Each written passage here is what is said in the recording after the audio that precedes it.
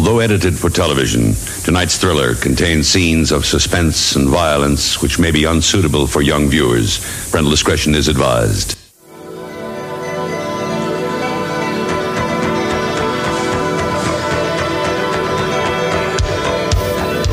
State-of-the-art Japanese animation.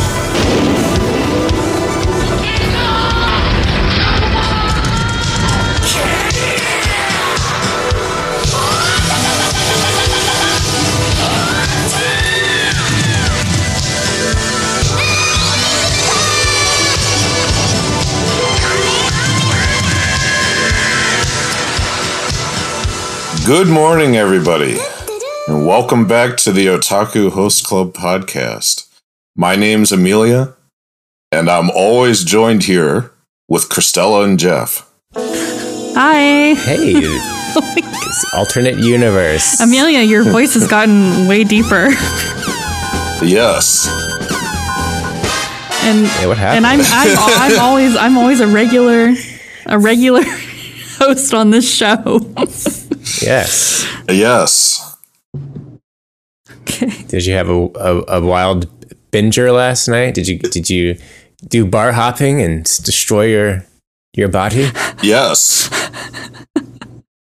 Yes. No, I'm so tired. No. My name is Dan. This is a testament to my dedication to this podcast / my inability to manage my time appropriately, apparently, because by the time I intended to watch our current discussion topic last night, set aside my Saturday night to do this, but then I wound up getting guest listed onto a big gig, and I felt obliged to go, and I thought, well, I'll just go, watch Ryan and Luck do their thing, and then I'll be out the door, but then I got home at 2 a.m. and had to drive 20 minutes to find the only store still open at 2 a.m. in the Twin Cities. I fucking hate the lack of late night options. Even the 24-hour grocery store was closed. It's like, why the fuck is this closed? Damn. I bought a lot of Starburst and iced tea and came back. I watched the first Barefoot Gen movie from 2 to 4 a.m. Then I slept for a few hours, got up at 9, and watched the second one. I'm very tired, but I have seen both of the Barefoot Gen movies, and if I was less tired, I'd have even more to say about it. That makes two of us. And we have Christella. She'll be our sponge today. Hi. I'm subbing in for Amelia. That sounds bad. That's okay. I'm apparently a sponge. That's great. Thanks, Jeff. Yeah, wow. Well, at least he didn't call you an awful waffle. I did not spend the dedication that Dan has. I've never seen Barefoot Gen, either of the movies, and I'm kind of remiss as to what exactly is the topic today. What are we talking about again? What's going on? Well, I was moved by the Barbenheimer. So, you have a movie for me? Yes, sir, I do. Wait, why are there two of you? Oh, well, we got to chatting, and we have a very exciting once-in-a-lifetime double feature opportunity here. Two absolute blockbusters. What are you talking about? Well, my movie's about the popular kids doll Barbie, and mine's a historical drama about J. Robert Oppenheimer, father of the atomic bomb. Oh, okay, yeah. I was fascinated by I don't know if it's astroturfing, but or just like the enormous promotional budget of the Barbie movie. But the Barbie movie really made an impact on me because every single friend group of mine brought up the Barbie movie in conversation. Felt like everybody I knew had seen this fucking movie. But I did not go see it. Oh, Big no. Twist of Fate. Normally normally when everybody's talking about something, I'll go see it out of curiosity, but I suppose in the end that only applies to stuff that's like deemed sketchy or inappropriate. Like when people were like, oh, 50 Shades of Grey is really naughty. I was like, oh, word? I'm gonna go see that.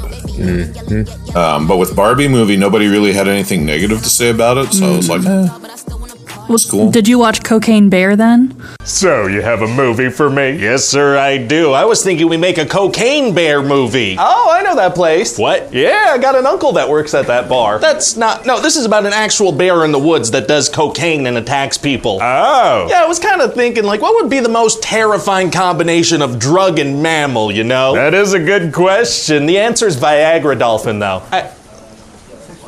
No.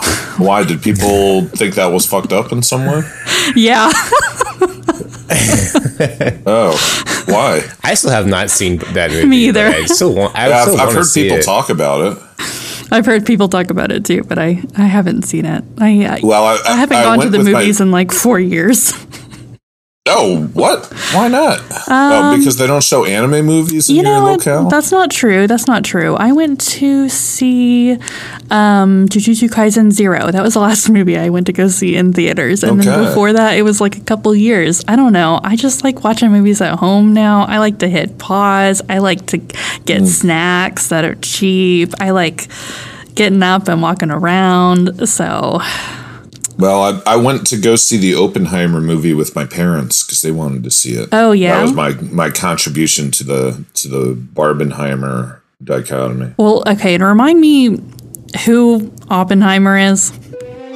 He was the scientist that invented the nuclear bomb, or at least, that's the simple way of putting it. Okay, in a gotcha. broader sense, he was the head of the Manhattan Project that was a long-term scientific project involving many people and lots of infrastructure and logistics to bring about the atomic bomb. I see. Okay. He was the face of the atomic bomb, the face of the science behind it. As the Oppenheimer movie eloquently pointed out in a scene that I thought was one of the better scenes of this 3-hour movie, Mr. 3 hours. Damn. Yeah, well, and that was the Barbenheimer duality, right? You have like the Barbie movie that's supposed to be stupid and vapid and like all style and pizzazz, and then you have the Oppenheimer movie that's 3 hours and clearly geared towards this artistic merit that's going to win it big awards and big critical acclaim, and it's all substance and artfulness. See, I've heard that the Barbie movie is very feminist. And it has density. Yeah, I've also heard that the Barbie movie is like a reasonable critique of capitalism and a cool satire and feminist and blah, blah, blah. I'm totally prepared to believe that. Okay. Yeah, I was able to watch. I wanted to watch both of these movies back to back to experience that, because I don't know, like I love going to the movie theater, and I don't often see a double feature. Like the last time I saw a double feature was a triple feature at Benji's drive-through. Hell yeah! Drive-in rather. Yeah. And what was it? It was like. Usually they show a PG movie, a PG-13 movie, and then an R movie at the end. Oh, wow. Fuck, what was it? I don't know. Well, usually, like, by the second movie, you're like, why do I want to stay? I want to go home and sleep. Yeah, well, that was what... So Eric and I went and we watched... Maybe we saw Knives Out, and then the second movie was Once Upon a Time in Hollywood. And by the end of Once Upon a Time in Hollywood, yeah, we were quite nodding off a little bit, phasing in and out. But Benji's is lit. That place is awesome. What is it? It's a drive-through? It's a drive-in theater? Yeah. Yeah, I think it's one of the only ones on the East Coast, or it's like the largest one on the East Coast. Oh, wow. Yep. It's a real treasure. Yeah. Yeah, that's cool. I mean, it's an experience. And nothing, I was able to watch Oppenheimer in IMAX, and I feel like that's some of these movies are just made to be seen on a large screen. You could watch Oppenheimer on your TV at home, enjoy it. But I feel like the distraction, I have a lot of distractions at home, like, my phone, and like I want to get up and like go to the bathroom, and I'll make 5 snacks and then I'll forget what I'm watching. Then I gotta rewind the movie. This sounds like my movie experience. Okay, so Oppenheimer benefits from the silver screen treatment then. I think so. Because I'm totally down for that. Well, one of the scenes that I liked so much in Oppenheimer and what kind of prompted my sense that we should compare and contrast to anime was the scene where, our main character, Mr. Oppenheimer guy, he goes and talks to the president, and he's very, it doesn't exactly have remorse, but he has like some sense of second guessing himself and his legacy and how the people view him for having developed this bomb and being like, well, the bomb is a really terrible thing and we should really be quite cautious and thoughtful about how we use it. And was it really right for me to lead this, develop the science and see this through? And the president turns to him and is like, guy, nobody gives a fuck that you built the bomb. They give a fuck that I dropped it. Like nobody cares about the people that made the fucking thing. They care about the people that used it. You are not important and no one gives a fuck about you. Like if people are mad, if the Japanese people are mad, if the world is mad, they're mad at me because I gave the order. And I thought that was a really good scene and a really thought-provoking scene. That made me think about how the bomb is registered in Japan in comparison to how it's portrayed in the West as we see it in Oppenheimer. Because in Oppenheimer, we see this as a moment of scientific victory, of something where lots of people spent a lot of time and energy and resources working really hard on this. They really pushed themselves to the limits of their capabilities to make the math, make the engineering, make the physics and the theory and the application and bring everything together through thick and thin to make this happen. But I think the movie does a good job of not exactly portraying this in a positive light, but it's certainly not in a negative light in any meaningful way. And how does that compare to the victims of the bomb? Are they looking at this from a similar, like, wow, that was really, the science, the human progress, the human achievement. What a great step forward for mankind. Or do they look at this like, dear God, we fucking hate, these American scoundrels that have unleashed this terrible thing onto the world?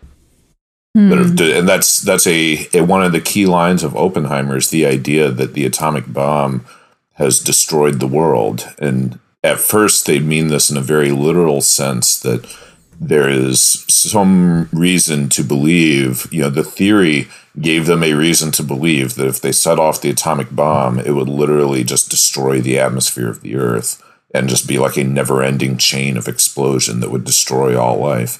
So they were kind of like, well, there's a 1% chance that we're going to there's a 0.1% chance that we're going to end all life by doing this test right now.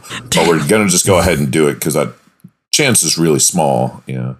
But then by the end of the movie, they take this in a much more metaphorical way that like, yes, we really did destroy life on Earth by bringing about this science and giving it, putting it in the hands of people in power that will use this as they see fit, which is not always going to be kind of its best uses or its most humane uses. Totally. Yeah, I think I'm listening to you describe all this, and I'm remembering a term, atomic era, that I think we may still be in, as far as like the time of, I don't know, instead of the Iron Age or in the atomic era, but atomic, nuclear. Yeah, I think it also like overlaps with how reliant on cyber warfare we've become now too. So there's that too, because everybody's got nukes now, and now nobody can use them, and blah blah blah. I think it's game theory. Does anybody know anything about game theory? I don't. I saw A Beautiful Mind. Oh yeah. That was a movie about the guy that developed game theory. I think I've seen that movie too. I think I've seen that movie. Is it the one with Jim Carrey? No. Beautiful Mind. I think that one's Eternal Sunshine of the Spotless Mind. Yeah. I think that's what you're thinking about. Yeah. That's true too, yeah. That's a good movie too. Well, I think by now everybody has caught on to how Japanese Twitter was not happy at all of the Barbenheimer memes. That was not cool.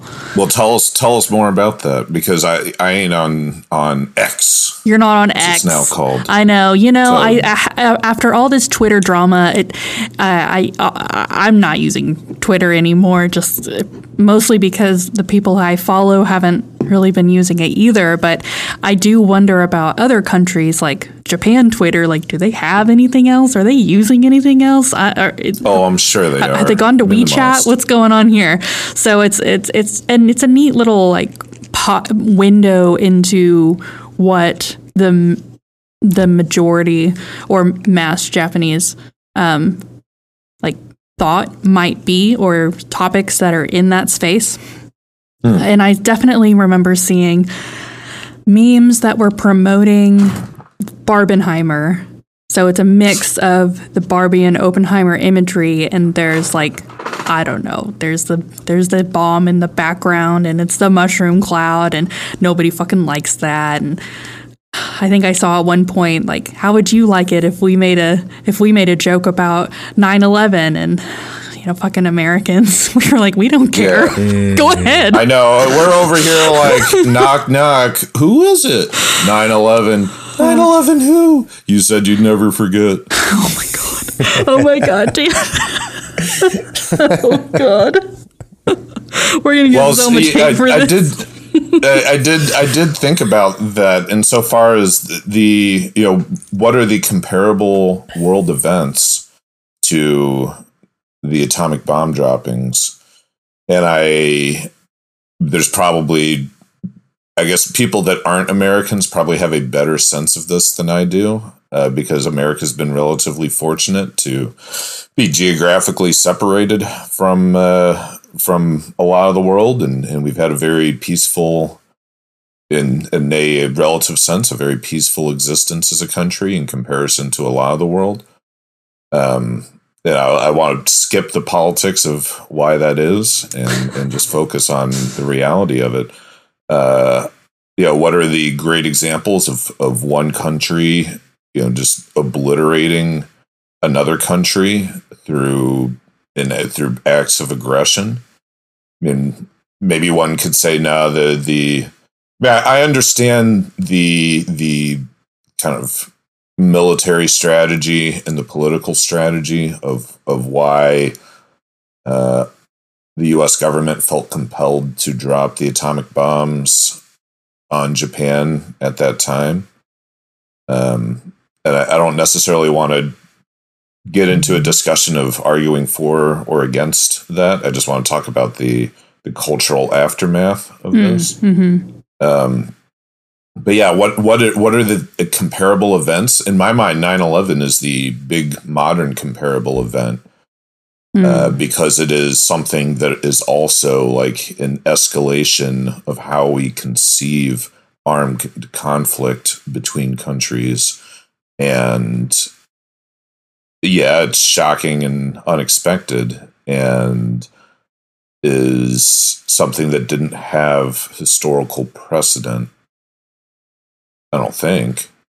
And I don't think, I mean, clearly 9/11 was not on the same scale as the atomic bomb droppings in terms of the objective reality of people suffering and mass casualty and destruction. But I think it is of a comparable scale in terms of cultural impact and the way it shapes the country's psyche going forward.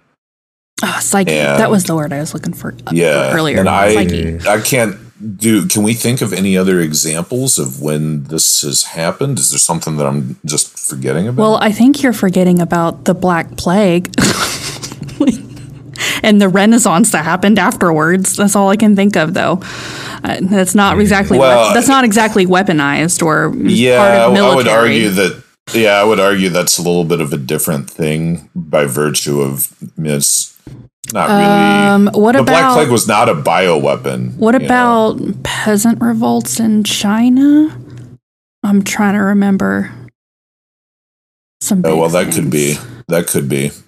I would accept that. I just don't know enough about it to have an opinion. But I don't know much I can about believe it.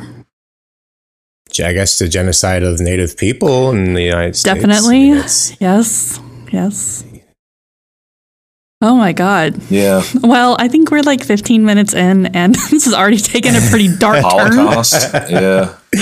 I mean, it's inevitable. I mean, like watching these two movies, Barefoot Gen 1 and 2, it's like it's not for the faint of heart.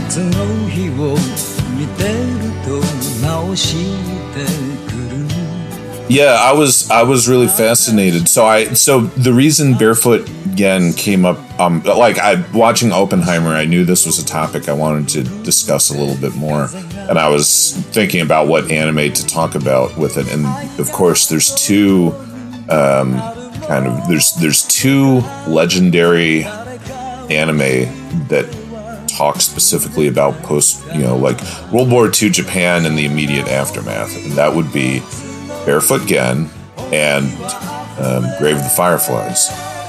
We've all seen Grave of the Fireflies, and everybody knows that this is a day ruiner. It's like the Great Blacks and Wax Museum in Baltimore. It's powerful. It's not for the faint of heart, and it is an important piece of culture and testament to reality, to history, to the suffering of people that should never be forgotten, so that it can never be repeated. Mm-hmm. But it just kind of sucks all the air out of the room. I mean, it's really depressing. It ruins your day. Rest of the day is just like, oh, goodness. Yeah. What do I do after this?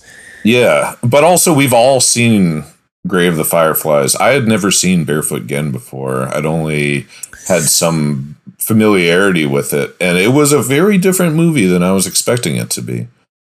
Mm-hmm. It actually came up in conversation, in casual conversation last night. I was talking with Matt and Lou and Phoenix, and Matt was asking me, what anime you're watching? What are you talking about on the podcast? And I was like, we're gonna talk about Oppenheimer and the bombs dropping on Japan, and how anime approaches this subject, and compare and contrast to how we see it in the West. And Matt was talking about, Grave of the Fireflies. I know what you're talking about. And Phoenix was like, is that the one where the boy just disintegrates and his dog just disintegrates? And Matt and I are like, no, that's not Grave of the Fireflies.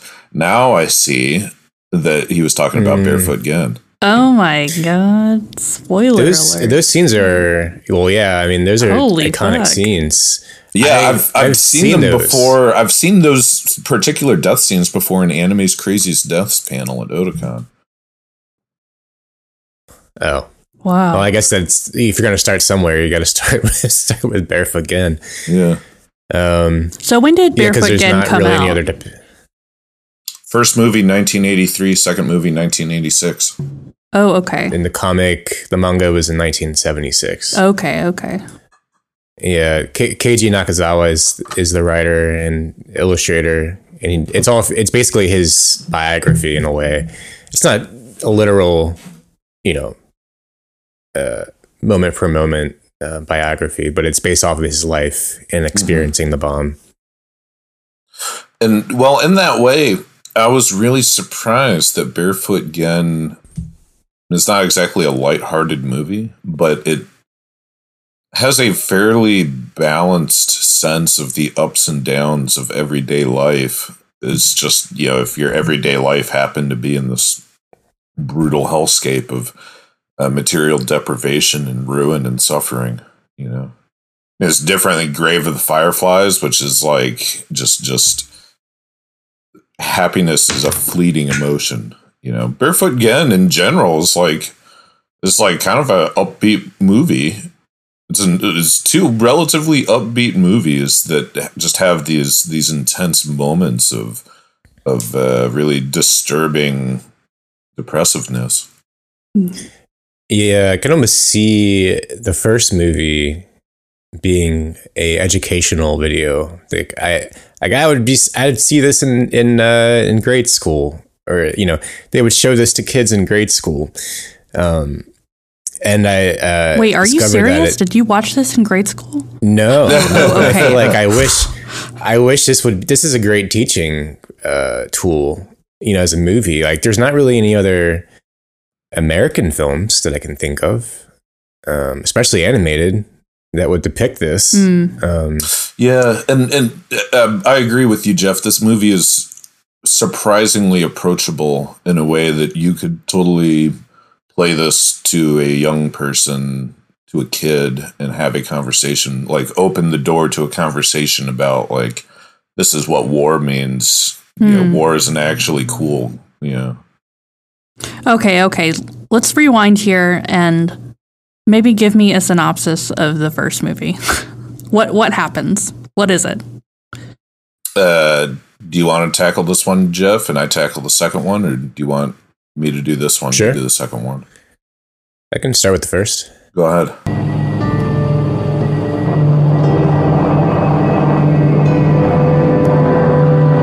Altitude nearing 3,600 feet. We've got a fix on the target, sir. Standing by to release payload. Roger. Release the bomb. Releasing bomb.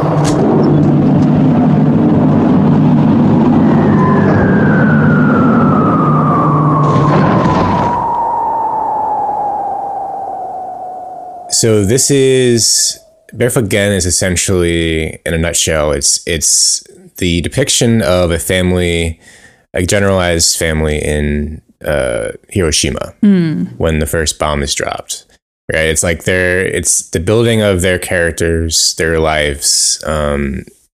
Before the bombs dropped, they have to ration their food, and there's this sort of theme of anti-government sentiment, or at least anti-war sentiment, with the father of Gen. So it's Gen, his brother, his mother, who is about to have a baby, and the bomb goes off, and he happens to be out and about. I think he is on an errand, maybe, if I'm not mistaken. And when the bomb goes off, he runs back to find his family, and three of the family members, the dad, his younger brother, and actually, I'm sorry, I missed a character. There's a daughter as well. So there's three children, and then there's a fourth coming on the way. Okay. And they're trapped underneath the house, and the house is burning, and he's trying to save his dad, his brother, and his sister with his mom, who was pregnant. They're trying to, essentially unbury their family. And then it's the aftermath of that. But that's basically it in a nutshell. But there's a bunch of stuff that happens before that, like there's a scene where the mother she's malnourished, and they're like, the two boys are like, okay, we're gonna go out and find some fish. They heard that fish is good for pregnant mothers, pregnant moms, and so they steal. They go into the backyard of a wealthy family, and they jump into their pond and try to steal a carp. And of course, they're busted. But they plead with the man, like, please, we need this food to save our mom, you know. And eventually, the guy is like, all right, fine, take the fish. Yeah, because he finds it noble. He finds that what they're doing is of character. You know, it's good character. But yeah, it's like these little moments of slice of life. Like, it humanizes the families and the Japanese in Japan. You know, and yeah, you get to see like how the bomb obliterates people and destroys people's bodies, and their skin's falling off and their eyeballs are popping out, you know, gets hit by the flash. So it's like fucking graphic. It's really graphic. It's very graphic. Yeah. Wow. It's twisted. It's really, I think that was one of the most shocking and twisted scenes that I've ever seen in anime, really. And it's not that it was like, I can think of anime that is more gory or more graphic, but it's got that Made in Abyss style, like compare and contrast, you know, like the graphic parts hit so much harder because it's otherwise not that way, you know, like part of the reason why, you know, chopping off the main girl's arm and Made in Abyss hits so hard is because otherwise it's a pretty cute, you know, all the art style and character designs are all kind of moe and cutesy in a way. And it's shocking. It is very shocking. These things are juxtaposed. And in Barefoot Gen also, it's like we've got this relatively upbeat, happy-go-lucky slice of life kind of going on. And then all of a sudden the flash happens and everything turns black and white and everyone just starts disintegrating and buildings just start disintegrating. And it's striking. I thought that was incredibly powerful. Wow. And to parallel this with Oppenheimer, you know, Oppenheimer is giving a speech and just giving a speech to the people at the Manhattan Project, all the scientists, sort of a celebratory speech, but he's envisioning people's faces melting off, specifically a woman's face, like their skin is falling off. And this is the scene that stuck out to me a lot in the movie Oppenheimer, because it's like the only depiction of this. And it's a small depiction, but I think it's like effective in a way. Like if you know what happened and you know the atrocity of the bomb, but if you don't know, then it could be kind of remiss. Like it's sort of like, or like taken lightly or kind of silly, because it's mostly practical effects, by the way. Everything in Oppenheimer, I think, is practical. That's cool. So it's kind of, for this day and age, practical effects. But I think it's kind of comical. It can be kind of perceived as comical when this woman's face is kind of peeling off. But like if they had this is the big argument, right? This is why the Japanese are upset. Like, why would you have this biographical picture and not show the devastation that it causes? Yeah. It's not, you know, is it effective? Is it not effective? Some people, I guess, are on the side of it being effective. Like, you don't need to show the gratuity of it for it to be effective. Yeah. Well, I suppose I would say in this argument, or I say that the movie, I mean, Oppenheimer is specifically a biography about this guy, and this guy lived in the USA and was not subject to the effects of the bomb in any way. So I find the effects of the bomb itself to be kind of tangential to the story that Oppenheimer was trying to tell. So I don't think Oppenheimer needed to show any of this stuff, nor do I think they had some kind of like moral obligation to do so, just because I don't really believe in that kind of obligation. But yeah, I wouldn't exactly like effective is not. I understand what you say, Jeff. I suppose effective is not the word I would use for that scene, but I did think that it was meaningful and interesting and adding to the narrative. I guess when I think of effective, I think of like, oh, it really shows that the atomic bomb was such a bad thing. Like that. What my sense of this was more the cognitive dissonance between our guy, Mr. Oppenheimer, giving this speech and having all of his peers, all of his comrades, all of his fellow scientists cheering and going, yeah, USA, fuck the Japanese, USA, we're doing it, we're gonna win the war, and feeling that dissonance, that distance of but at what cost? They don't know at that point. They don't know what the effects of the bomb are going to be on the human experience, right? On a human life. I mean, you can assume that like, oh, it's a giant bomb. People gonna fucking explode. Get caught in an explosion. Yeah, there's some intuitive understanding of that, but there's elements shown in Barefoot Gen, like the. What was it? The like black rain or the black water? Do you remember what I'm talking about, Jeff? Yeah. There's this. Yeah, they're essentially all the particles and debris that went up into the atmosphere is falling down into acid rain, essentially. And and that's they have to drink. They're thirsty. They're dehydrated, so they start drinking that water. Oh man! And start dying instantly. Holy crap! Yeah, and those are the kinds of things that are harder to suss out in advance. I mean, maybe you could figure that out based on the science, but it's not exactly obvious.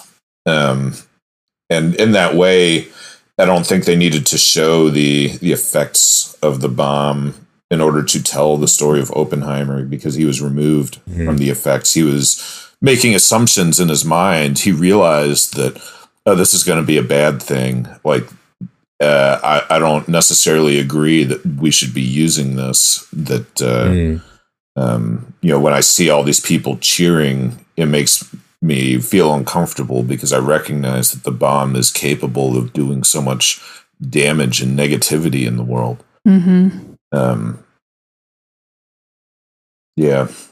I think Barefoot Gen, is extremely effective in showing this. I think it's quite disturbing, really. It's a hard watch, in my opinion. I mean, the way everything just turned black and white when the bomb actually dropped in Barefoot Gen. I was like, that was hyper effective. It was chilling. Did it go black and white the way that Luffy punches that guy who's buying the mermaid at the slave auction? Are you bringing that up just because I was talking about that in Anime Brothers Discord? No, I know I haven't been in Anime Brothers Discord, but I thought that when it turns black and white in that scene, it's very effective. I didn't know. Yeah. Similar. Is it a similar thing? It's well, in some sense, it's similar because it's emotional, but I would say it's not similar insofar as that's a real like high point of emotional intensity in kind of a positive way, and this is in Barefoot Gen, it's a high point of emotional intensity in a negative way. So does it stay black and white for the rest of the film, or just in that? It's just in that flash. Just in the flash. Yeah. And I mean, that's real, right? Like when that shit goes off, it blinds you. I mean, think of the people whose outlines are forever scarred onto the sides of buildings from the intensity of the light and the bomb blast. Mm-hmm. It's fucked up. It is fucked up. Damn. Yeah.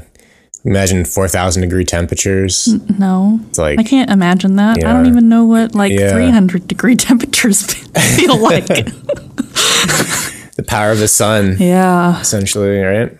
Yeah. So think about walking outside for the first time in a dark room and it's bright out and it's like your eyes have to adjust. You know, I can only imagine like 10 times that. Yeah.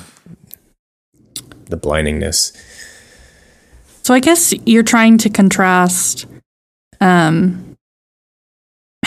American media looks at specifically the bomb, and which looks like we're only looking at it from a biographical view of the person who created it, versus all of the Japanese media that takes the aftermath or the during the stuff, the atrocities and horror, because they're not part of the that's not happening. Yeah. Meanwhile, I think they are being bombed a whole shitload by Russia. I'm pretty sure that happened. Well, I think American media in general, for relatively obvious reasons, just doesn't focus that much on the atomic bomb droppings. Like it approaches the atomic bomb dropping as historical fact rather than this like emotional moment that pivots the mass consciousness of a country, which is how Japan has typically framed this. I mean, after that, you got a whole country that's really like no nukes, you know. Yeah. People protesting nuclear power, you know. And yeah, I don't know. I don't think that's like, I guess that just comes with the territory, because America was the one that dropped it and Japan was the one that received it. One thing that I did find really interesting about Barefoot Gen, and I'm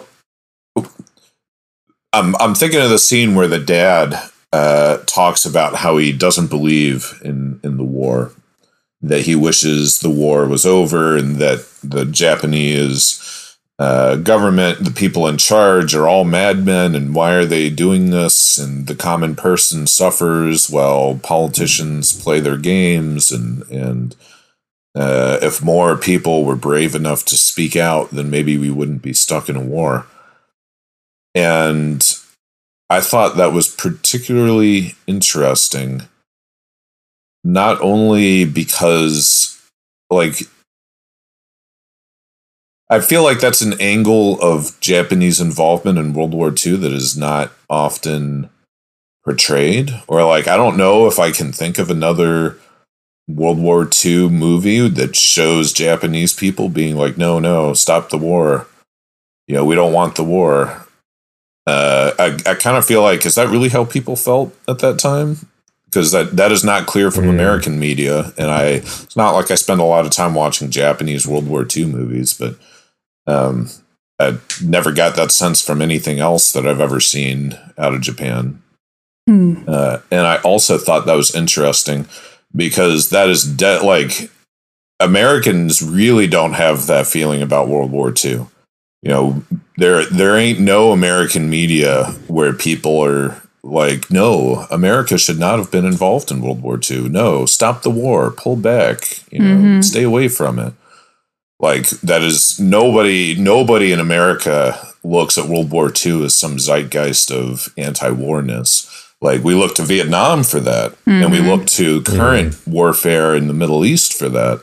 But no one approaches World War II like that. And that made me think about, as I watched that scene, my assumption became not that this was a reflection of how people felt at that time, or like not that this was a historical accuracy, but that this was politicking inserted into the movie, you know, that like this movie is intended to be an anti-war movie. It is intended to, you know, the people making this movie are against war. And this is their moment to really put that in plain terms to the audience, that like what you're supposed to be getting out of this is that war is bad and we shouldn't do it. Yeah. And I think it's a good scene, but I just thought it was interesting and really stood out to me in the context. Is that, man, I'm really not educated in this next statement I'm about to say, but is that kind of similar to how Godzilla is? Is Godzilla also a World War II movie? Does it also have anti-war sentiments? Oh, fuck, I don't know. Where's Steven? Doesn't Steven know stuff about Godzilla? Jeff, don't you know anything about Godzilla? I mean, that's sort of how I've always interpreted Godzilla. I mean, it's sort of it's the aftermath of the bomb. Godzilla is it is the manufactured result, of the atomic energy used. And then it attacks, Godzilla attacks Japan, ironically. So I think it's a stand-in. Godzilla is a stand-in for the bomb. And it's just funny because there's a new movie coming out called Godzilla -1.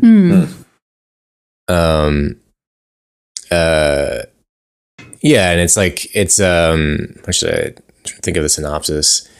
So I'll just read it. After the war, Japan has been reduced to zero. Godzilla appears and plunges the country into a negative state. Against the most desperate situation in the history of Japan, how and with whom will Japan stand up to it? And it's so I think it's sort of a callback to the original. Most of the Godzilla movies are what's the next big monster that's going to come out of the nuclear disaster? And Godzilla is sort of a national symbol to protect Japan after the original movie. So thematically, I feel like they're going back to World War II, and they're going to show more depictions of the bomb being dropped and maybe how Godzilla is born and how he's manifested. Oh, interesting. Interesting. I had heard that there was going to be a new Godzilla movie, but I hadn't heard what it was about yet. Yeah, the trailer dropped last week, and it is now September for the future listeners. It's September 10th. It dropped, last week. But it looks good. I'm excited for it. It comes out December 1st. I will be there. We should all go see it. Oh, yeah. That's cool. That's cool. Yeah, should we talk about Godzilla -1 compared to, I don't know, SSSS Gridman or Kaiju number 8 or whatever else has big monsters in the anime? Yeah. I think there's even that Singularity, Godzilla Singularity, I think it's called. Yeah. It's anime on Netflix. That's right. There's so much Godzilla movies. There's so many. And they're all on Pluto.tv if you want to watch them all. Oh, word, really? Yes, really. That's cool. Pluto's sick. Yeah. One of my normally put it on the friends Degrassi channel and just let it ride. It's my background when I'm doing work for my day job. Yeah, I used to come home from on Sundays when I come home from church. I would watch a Godzilla movie on cable. Oh, cool! Fall asleep. Yeah, my aunt introduced me into a lot of the Godzilla movies because she did also have cable growing up. And when I went to visit her for the summer, we would just do nothing, just watch Godzilla movies. That sounds awesome. Yeah, it was great. She's like, you need to leave. You need to get out of the house and go play. You're a child. Go play outside. Talk to people. I don't wanna. Just watch Godzilla. But yeah. So but anyway, speaking of movies, there was a second Barefoot Gen movie too. Oh, actually, there's something else I want to say about the first one. The other hyper chilling scene is when Gen and his surrogate little brother come home and the baby's dead. and the mom is that particular frame when the mom is staring at them, and it's not a black and white frame, but it's like she's like just wide-eyed staring at them, and it's just the still shot, and it's a little bit more like less colorful because it's dark out, and it's just like her big white eyes totally wide open, just staring at the viewer for like a couple of seconds until tears start coming down. It was like that was a heavy one too. Oh wow. Yeah. I think that was the most emotional part for me watching it. Like I cried at least 3 times in this movie, and like that one got me. Because the surrogate brother and Gen are out basically trying to get the milk for the baby. Like they need to get money and buy the milk for the newborn, and they spend all this time doing that, and it's all for nil, you know. Yeah, I think I'm so excited. The audience for this film is Japanese, right? It's yeah. Okay. It's not intended to be an overseas audience. No, this is way before anybody in Japan was thinking about how Westerners feel about anime. Yeah, that's a good point. It's not something you would see in a theater in America. No, but I agree with you, Jeff. People should. Mm-hmm. I didn't cry at this movie, maybe because I was watching it at 3 a.m. But if I were going to cry, it would have been the scene when the rest of the family is trapped under the fire, where they're trapped under the house, and the house, like, they're burning alive, and the younger son is like, "Mom, it's hot. Mom, it's so hot." Oh my God. It's disturbing. Yeah, all they can do is just stand there. They can't save them. And the father's telling them to get away. Yeah. Yeah, and I mean, even the voice acting, it's not like the greatest voice acting, but it's still like, it sounds like children. Like they got voice actors that were of that age, and like they hear them like yelling and screaming. It's kind of, heavy, heavy, heavy.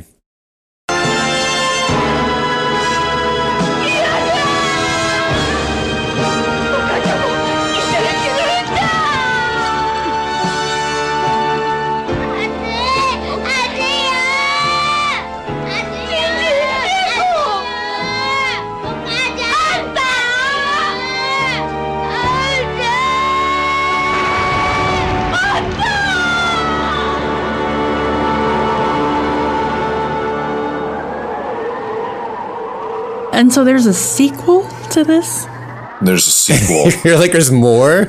Why would anybody want to watch more? So the sequel it takes place a couple years after the first movie, like 2 or 3 years afterwards. And Hiroshima has not exactly rebuilt, but they got some, some shoddy sort of shantytown style structures, and a little bit of a marketplace going on, and a little bit of an economy, and there's a little bit more of life having returned to normal amidst all the destruction and death.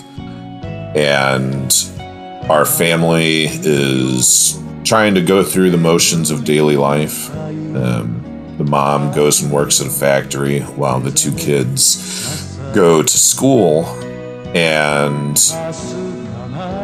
over their daily life, the 2 kids run into a kind of street gang of orphans. And while they themselves are not orphans, they still have their mom. They feel a lot of affinity for the orphans. They really get on with them. They kind of start cutting class and just hanging out with the orphans, and they run around and try to make money to buy supplies.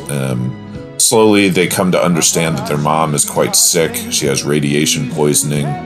They take her to the doctor. Doctor says, everybody's dying of radiation poisoning. Like, your mom's a goner. Sorry, there's nothing anybody can do about this. I mean, like, half the fucking population here are goners, you know. And the boys don't totally accept this. They continue to work hard to try to make money, to buy food, buy medicine, do anything they can to relieve their mom of stress, of needing to exert herself. And they work pretty hard. They get it in mind that if they buy penicillin, they can buy penicillin on the black market for a very exorbitant price via hookup from one of the orphans, the boss orphan. And they get it in mind that maybe penicillin can help the mom. Of course, we know that this is not true, but it made me think about, just access to information and the way people process, because, you know, if you're a kid at that time, you're just like, oh, there's this new super medicine, penicillin. My mom's really sick. I should give her penicillin. Of course, now we can just look up on the internet that penicillin doesn't really help with radiation poisoning. That's a mismatch. But at that time, you just roll with the information you got. All you know is that it's a super medicine and your mom is super sick. So they continued to struggle to make money, but in the end, they don't make very much money, and their mom dies, and they go and live with the orphan gang.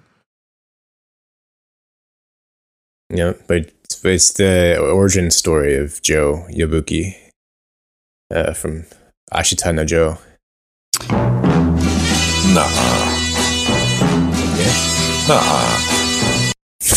Well, maybe this is a good time to... I could believe it, to be honest. Don't you think, like the age and the time isn't necessarily so far off? No, but I'm joking, but like, this is... I mean, you know, Joe is out of the post-war anime... you know, society, and I feel like that's sort of reflected in Ashita no Joe. Yeah. As an orphan boy who's just, you know, trying to make ends meet and traveling around his little shanty town. I don't know. But this is like a lot more realistic depiction in terms of the anime, like the art style and the animation style compared to the first movie, which is a lot more cartoonish. Yeah, I also thought the second Barefoot Gen movie was less emotionally it was harder on the kind of slice of life, relatively upbeat, had less of the, like, even the mom dying I thought was markedly less emotional than the heavy hitting moments of the first movie. I enjoyed the second movie, but I think the first movie is really, like, you need to watch the first movie. Second movie, if you're in the mood, you know, depending on how much you love the first movie, it's worth watching the second, but hardly essential. I don't want to knock it though, because I did like it. I thought it was rock solid, and I liked the orphan gang. The scene where Gen is licking the burned girl, I didn't totally understand why he's licking her, but it's like kind of kinky. Wow.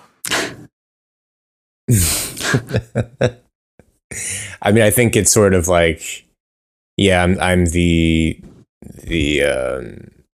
no one's gonna marry me. The little girl is like, you know, she's terrified that people perceive her as ugly, and, you know, she has a scar on her face, and by Gen licking her, it's like, you're fine, you're gonna be okay, you know? Yeah, like a animal licking it's another animal's wounds, you know. Yeah, I understood that was the idea.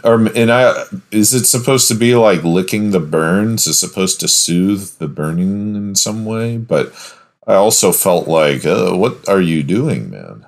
You know, like the next time one of my friends is in emotional duress, I'm not going to just start licking them. No.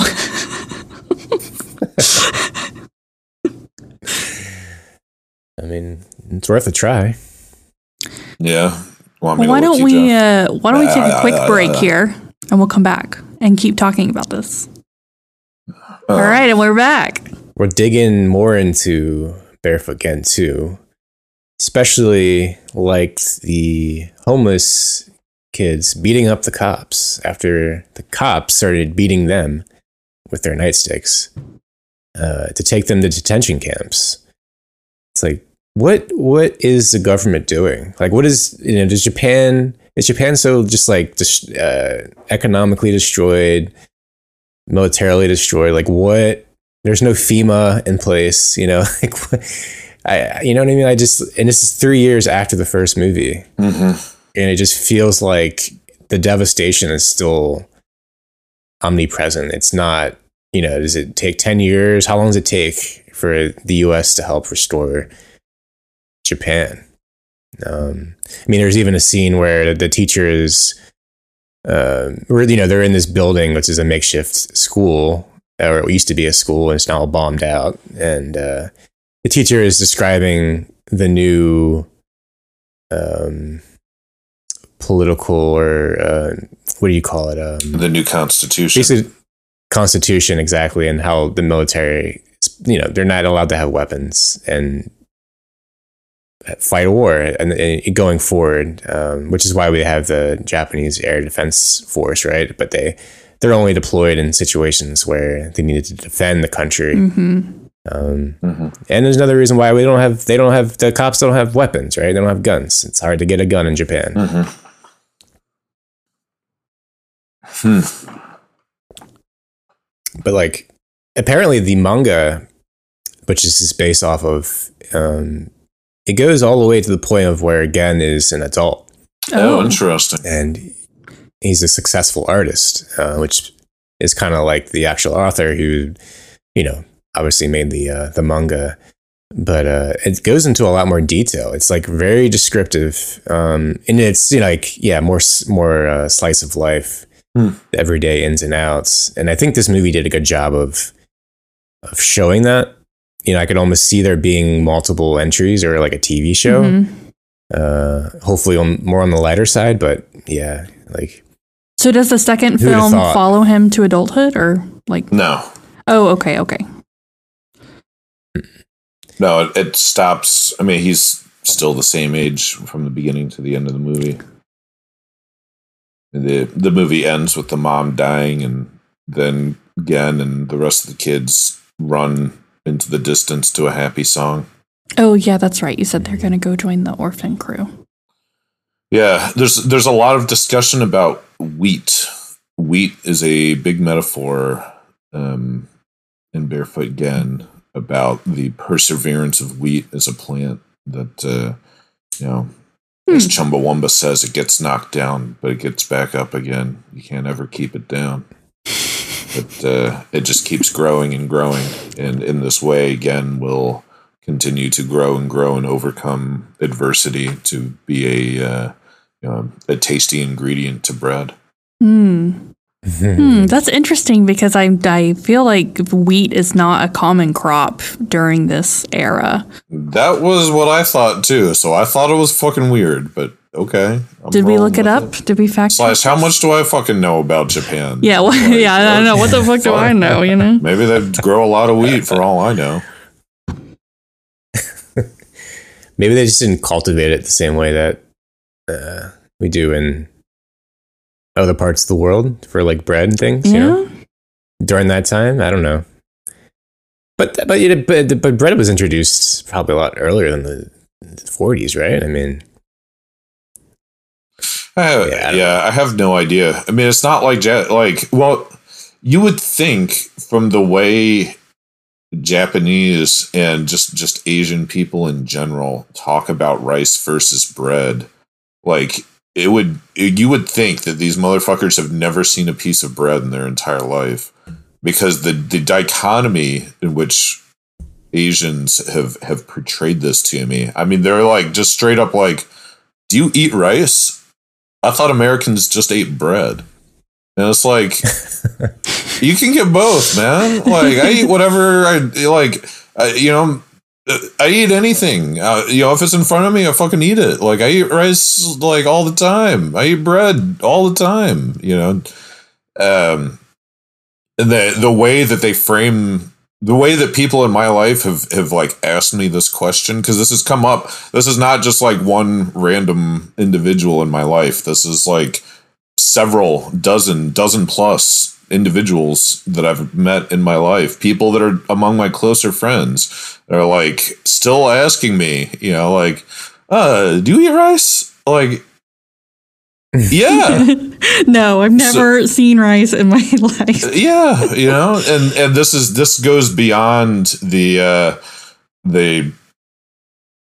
my usual opinion or stance about the food scene in the US compared to the rest of the world, and our access to worldly cuisines compared to anywhere else. This is just really fundamental. Like, man, you can have both rice and bread in your life. It's not one or the other. The fact that people ask me and frame this to me as if it's one or the other makes me have serious question about their own diet and their own sense of like what it is people eat, And we see that a little bit in Barefoot Gen, and so far as people really clamoring for rice. There's food shortages, and people are just dying to have a good old bowl of rice available to them.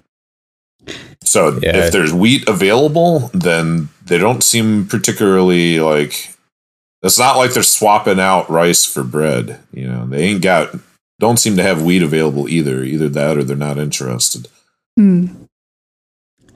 I found this article that sort of talks about the popularity of rice. They said it was more featured more prominently in civilian diet during the war, when World War II, but out of necessity, not desire. So wartime meant extreme rice shortages and meager rations at home, and much of what rice was available went to troops. In addition, fueling up new substitutes like soybeans, squash, sweet potatoes, which they steal. They steal some sweet potatoes in the movie. In the second movie, and then that kid gets killed. He gets murked by a bunch of adults. Yeah, it's fucked up. How did you feel about that? Like, you think of Japan as a collective society, and I feel like the men. Well, I don't know. Like, they obviously have to make money, right? Mm-hmm. The farmers, but it seems extreme to like kill the children who obviously need to eat as well. Yeah, it seems extreme. And it's sort of just like the first movie where they're trying to get that carp out of the pot. I thought about that when I was watching the first movie, and that guy hasn't eaten the carp yet. I mean, I guess he's not feeling any kind of food shortage. Yeah, is there any sort of cultural significance with carp? Are you supposed to eat them? Is it bad luck if you eat them? Oh, I don't know. I mean, do we eat carp here in the U.S.?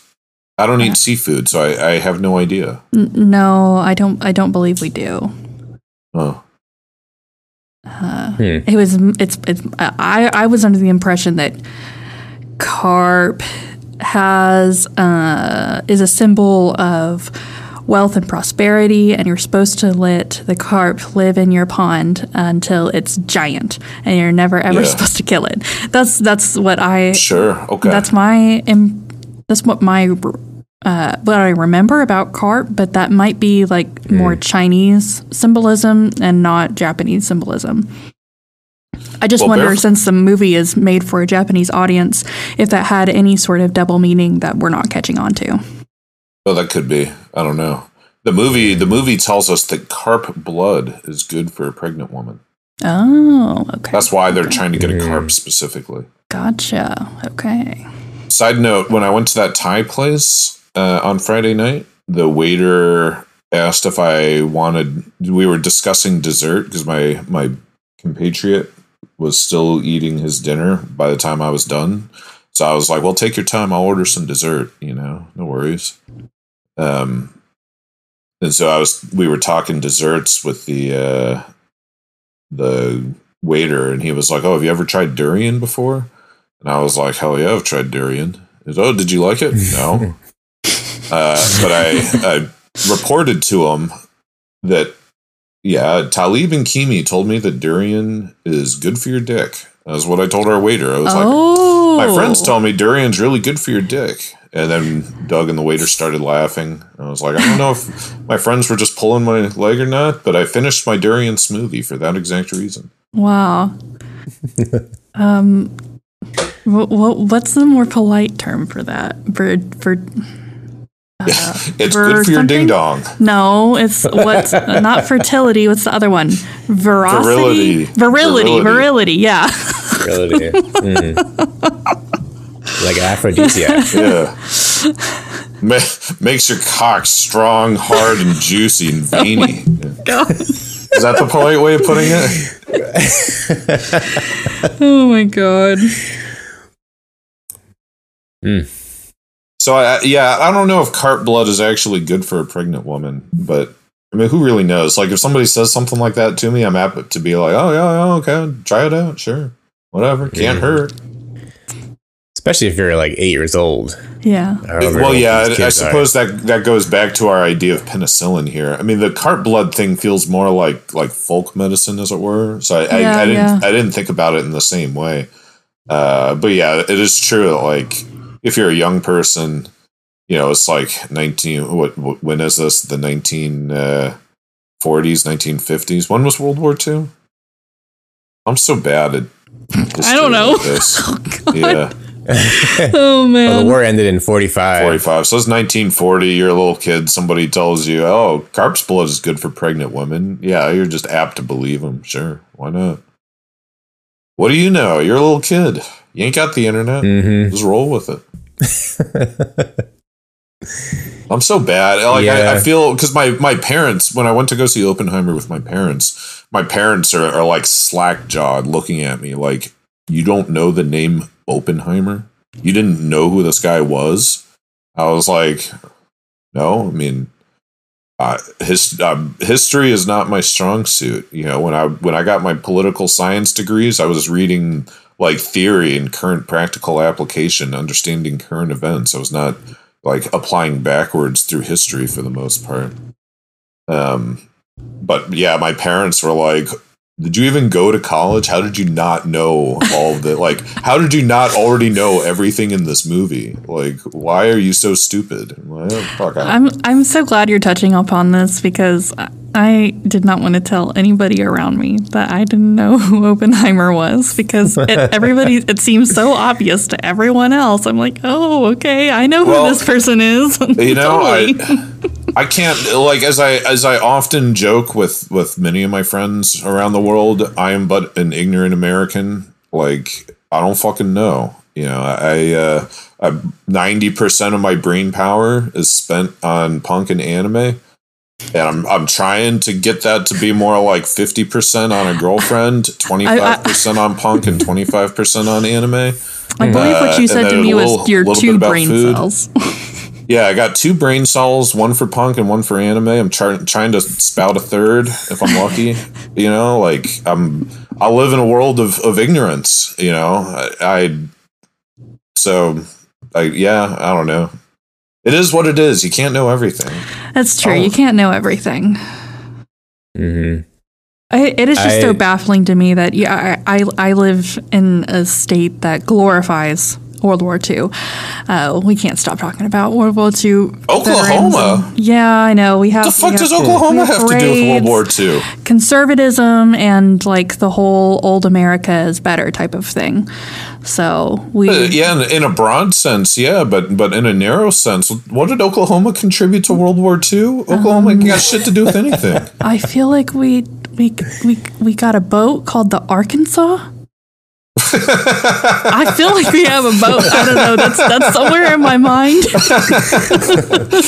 Oklahoma had a boat named for another state? Wow. No.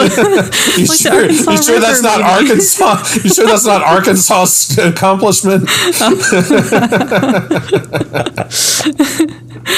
Oh man, I forgot where I was going with this. So I'm surprised Oppenheimer was not drilled into man during my history lessons. Yeah. I used to watch a lot of History Channel growing up. Oh yeah. Yeah, and they had like a Manhattan Project series or documentary that I watched. But even still, like if someone had, before the movie came out, if somebody had said anything about Oppenheimer, I would have looked at them like they were crazy. But after watching the movie, it all kind of came back. Like some of the scientists that were working on it. But it's not like in our vernacular. Like it's not in our current discussion in our generation. So I think we should give ourselves a little bit of credit, or I just let ourselves off the hook a little bit. I just oscillate very quickly between feeling like, wow, I must be pretty smart because all these people around me are stupid, then feeling like, wow, I must be really fucking stupid because all these people around me are so smart. I have a similar experience. Yeah. Well, but I think you're right, Jeff, that there's a level of World War II is a lot closer to people of our parents' generation than it is to us, right? So I mean, my grandpa was a World War II vet, and so this was something that directly impacted my mom. Okay. Well, I don't know, directly impacted. Maybe it's not fair to say directly impacted. She wasn't in the war, but the war had something to do with her personal life. And yeah, we just don't have the same relationship to it. And I in my mind, the current example to that would be 9/11, right? That like people of our age bracket. Because Christella, you're a little bit younger than us, right? You're 30 now? I'll be 30 on the 25th. On the 25th? In 2 weeks? What are you doing for your birthday? I'm swimming 3,000 yards straight. Wow. That's cool. what I'm going to do. That's my goal. Hell yeah. Yeah, I'm training for it. Oh, shit. Usually my sets are only like 1,500 yards for like 45 minutes or something. So I'm doubling that straight through for, my goal is under an hour. That's my goal. Yeah. I'm going to write this down. And then I'm going to have a waffle for lunch. That's my goal. Ooh. Yeah, I'm going to have a luxurious lunch. Okay, so... Did you watch that documentary, The Deepest Breath, about the longest deep dive? No, I haven't. But I do know of like some French guy who's a free diver, and he made some documentary that looks really cool.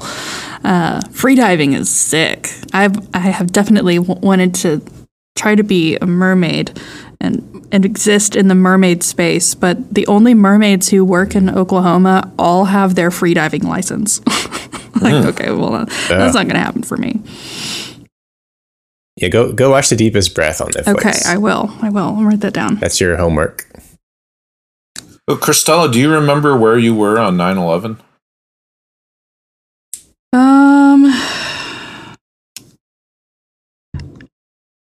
Kind of. I have a memory of being at home, but that doesn't track with all the rest of my friends because it was a weekday and a lot of my friends were in school. Yeah. But I have a memory of being at home. Maybe this was like it happened afterwards. I don't know. And people were crowded around a TV, and I'm seeing the Twin Towers, and like I don't know what's going on, and then somebody tells me that somebody blew up the towers. I'm like, I don't know who these towers are. That's it. That's about all I got. But Oklahoma is, if you don't know, there was a similar incident in Oklahoma, the federal bombing. Yeah, Timothy McVeigh. Yeah, Timothy McVeigh, and I think 91, I want to say. So it was on a lot of the adults' mind at the time, so it was really impactful. Although we don't really talk about 9/11 around here, we do talk about the Oklahoma bombing every year. Mm-hmm. Mm-hmm. Yeah. Well, I'm thinking about how our relationship to World War II, and like, yeah, we it feels like ancient history. In comparison to our parents, who are like, how do you not know who Oppenheimer is? Right, but it's really not. It's really not. It's just like the speed of development since then has been astronomical. Probably more than exponential. Yeah. So it just feels longer. You know, even since World War II, especially with all the science behind that stuff, like research ethics have come a long way, especially in light of the tragedies that have happened and how we sent our doctors over to Japan and just did not do a very good job treating people in Japan is terrible. And now we have internal review boards for research, the IRB. So there's a lot more restrictions on how you conduct research, what you can do research on, and all the things that you have to disclose. And I imagine that in large part it has to do with the science that was being conducted around this time. Well, I think it must be somewhat similar to young people's relationship to 9/11. Like if I were to ask Hannah, my ex-girlfriend, who's 10 years younger than me, or any of her friends, like Mars or Finn, all these people 8 to 10 years younger than me. It is not that we talked about 9/11, but it's not clear to me that they would remember where they were on 9/11. I don't think the majority of Gen Z really remembers that. In comparison, I imagine it's the same for you, Jeff, that I clearly remember life pre 9/11, the day that 9/11 happened, where I was, what I was doing, who I was with, and life after 9/11. I totally can relate to that. Yeah. And having Maryland, Baltimore is only 3 hours from New York City. Oh, okay. And a lot of people, a lot of family members and people in school had family members that were in the towers or knew someone in the towers. Yeah, I mean, hell, Dad. My dad drove by the Pentagon and saw the fucking plane in the Pentagon. Yeah, the Pentagon too. I mean, and even that, we forget about the Pentagon and the plane that went down in Pennsylvania. My uncle Doug is a 9/11 denier or whatever, and says my dad just saw some weird optical illusion. He didn't actually see the plane in the Pentagon or whatever. That's some deep denial. Yeah, I know. It was crazy. Yeah, Uncle Doug sucks. But yeah, it's these moments of history, they're only so relevant as people remember them. So there is importance in creating these long-lasting media and documents that are able to convey the not just the historical, the objective historical fact, the objective historical reality, but also to convey the emotion and the feeling. We need Barefoot Gen to remind people that this is more than just the words on the page, that Oppenheimer made an atomic bomb and dropped, then the president dropped it on Japan and 100,000 people died or whatever. It's that's Lyndon B. Johnson, right? Yeah, was it Johnson? I keep saying the president because I don't remember, which again, my parents were very disappointed in me that I didn't just remember off the cuff, which president it was. Yeah, I think it is Lyndon B. Johnson. No, FDR. FDR. I mean, FDR, and then when he died. Okay, then Lyndon B. Johnson is the Vietnam War era president. We should have invited historian. We should have invited somebody who knew anything about World War II. Yeah, I know. We should have just asked my dad to come. Be like, all I know about World War II is from Barefoot Gen. That's about it. Thank you. Bye. Truman. No, I saw Saving Truman. Private Yeah, Ryan. Truman. I saw Saving Private Ryan too. Oh yeah, I saw Saving Private Ryan. Wasn't that a long movie? That was another long artistic one. Yeah. Mm-hmm. Yeah. Truman was the president at the time. Right. And, I think, they make the point that they could have chose to display the bomb. Like, this is what the bomb can do to you, to Japan and the world. But I forget. I'm trying to remember why they decided, okay, well, let's drop it. Let's not let anyone know about it and drop it. So there's not a chance for them to retaliate, or is it so they don't, what's the reasoning? But I feel like I would have done that. I would have showed them, like, this is the power of the bomb, and you fuck with us longer. In the movie Oppenheimer, they framed this as a strategic decision that it will be at its maximum effectiveness to just come out of nowhere and fuck them up and blindside them, rather than giving them time to prepare, time to retaliate, time to not just practically prepare, but also to emotionally prepare. That it will be better as a sneak attack, or more effective as a sneak attack, in quelling their because that was the point of dropping the bombs, was to force Japan to surrender, right? Right. It wasn't to and they chose civilian cities on purpose, right? Yes. It was not to destroy their military in a way that, like, they would have to surrender. It was not about, like, military domination. It was about emotional domination, right? It was about cutting off their desire to keep fighting and making them feel as if they were in a position of that they were in a unwinnable position against American military dominance, which now includes, this fancy new bomb, and that doing so would prevent a land-based invasion of the Japanese islands, which would just be like a complete bloodbath. That's what everybody felt at that time. So the idea was that, no, we should, drop the bombs in the manner most shocking and most emotionally powerful, because this will save the lives of untold American soldiers that would otherwise have to, like, do a land-based invasion and really, like, get in the trenches and fight it out until the Japanese aren't able to keep fighting militarily anymore. Man.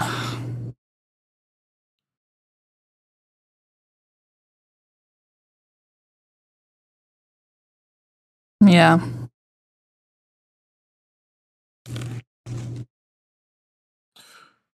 Oh, it gets like one line in the second movie.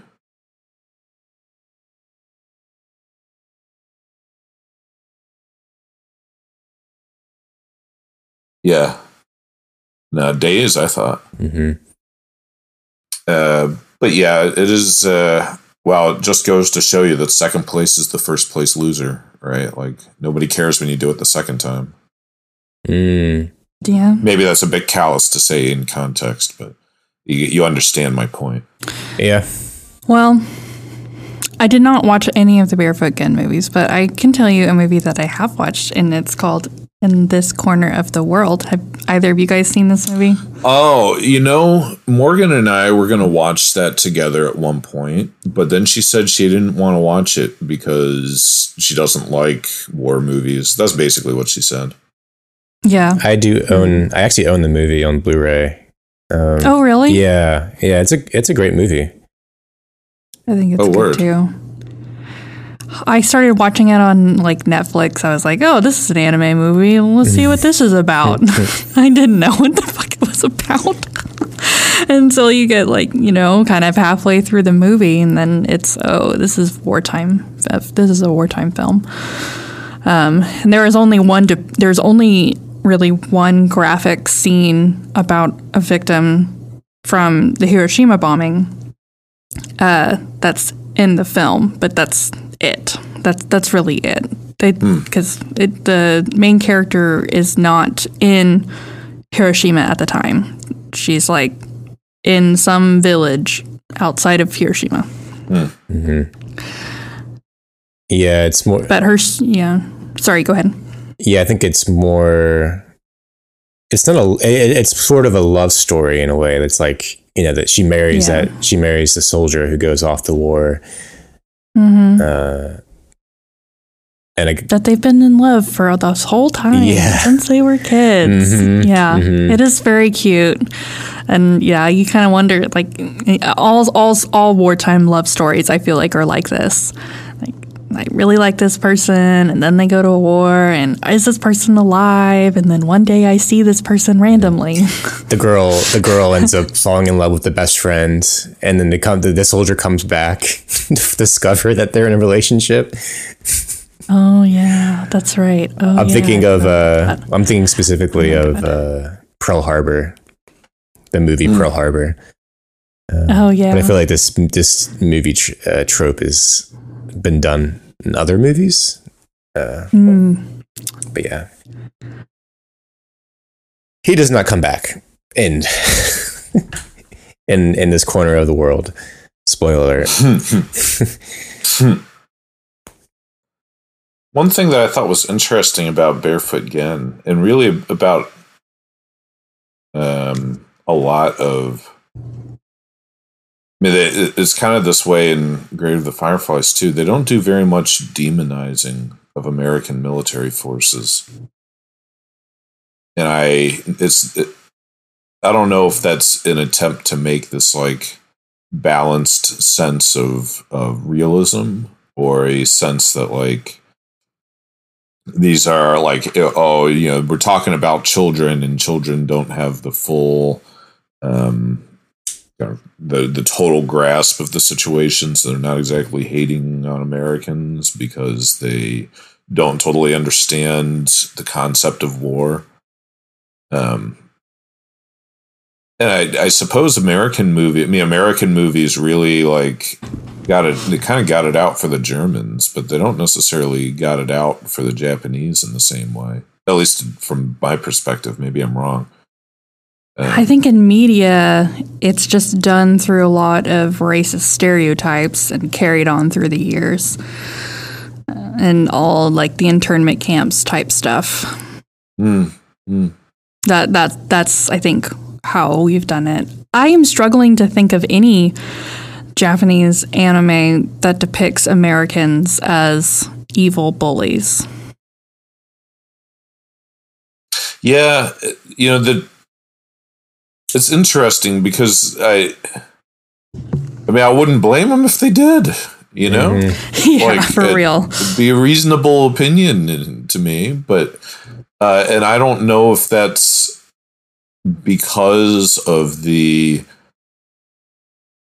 way that America has built Japan back up after the bombs, which I understand on paper that this is the trajectory of history, that we dropped the bombs and beat them up in World War II. Then we like went out of our way to economically develop this country and help them rebuild. And that has sparked this long-standing cultural affinity between Japan and the USA.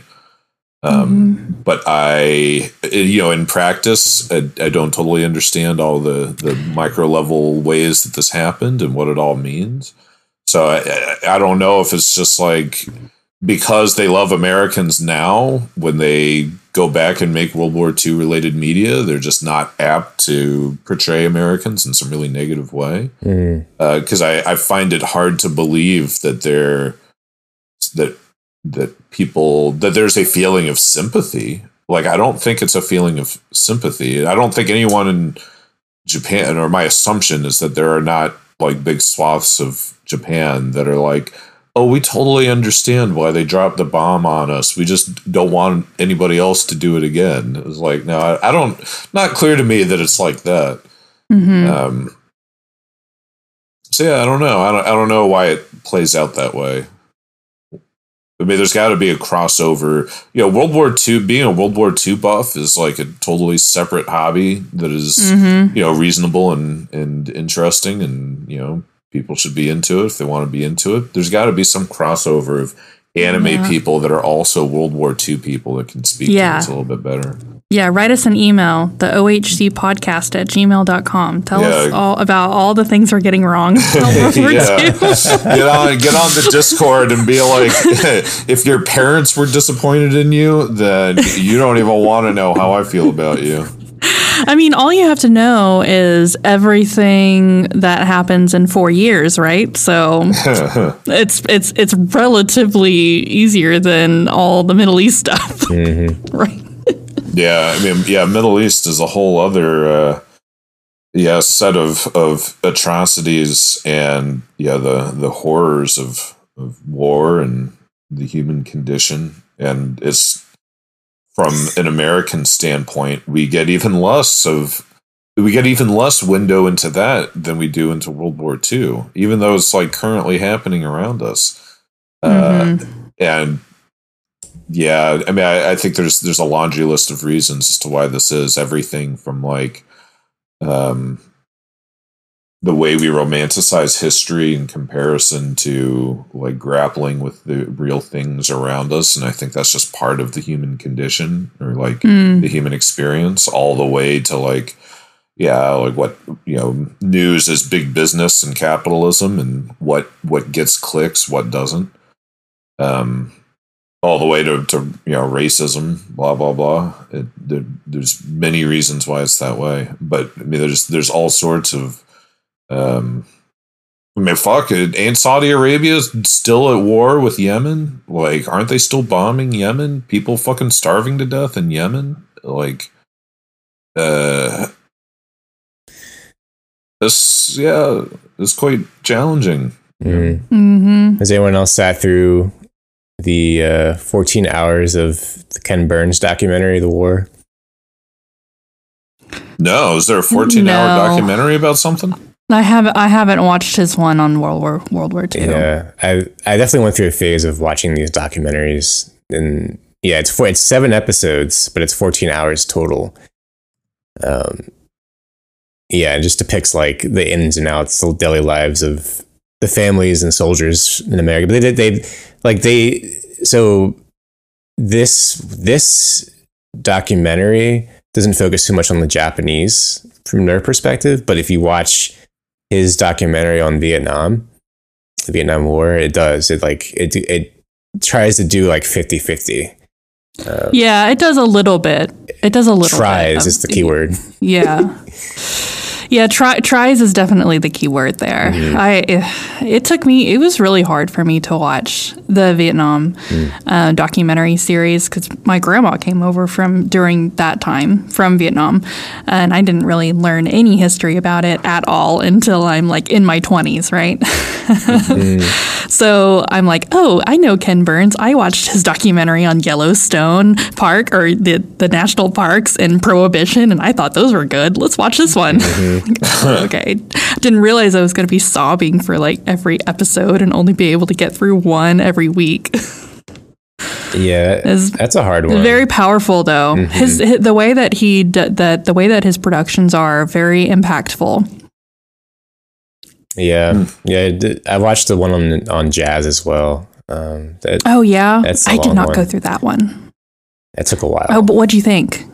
Oh, I learned a lot. Like I owe that documentary to my understanding of, the impact of jazz and just sort of the Americana of, just American music in general, and appreciation for jazz. Like my dad got me into jazz, and then and then of course anime featured a lot of jazz, so it was sort of an easy transition.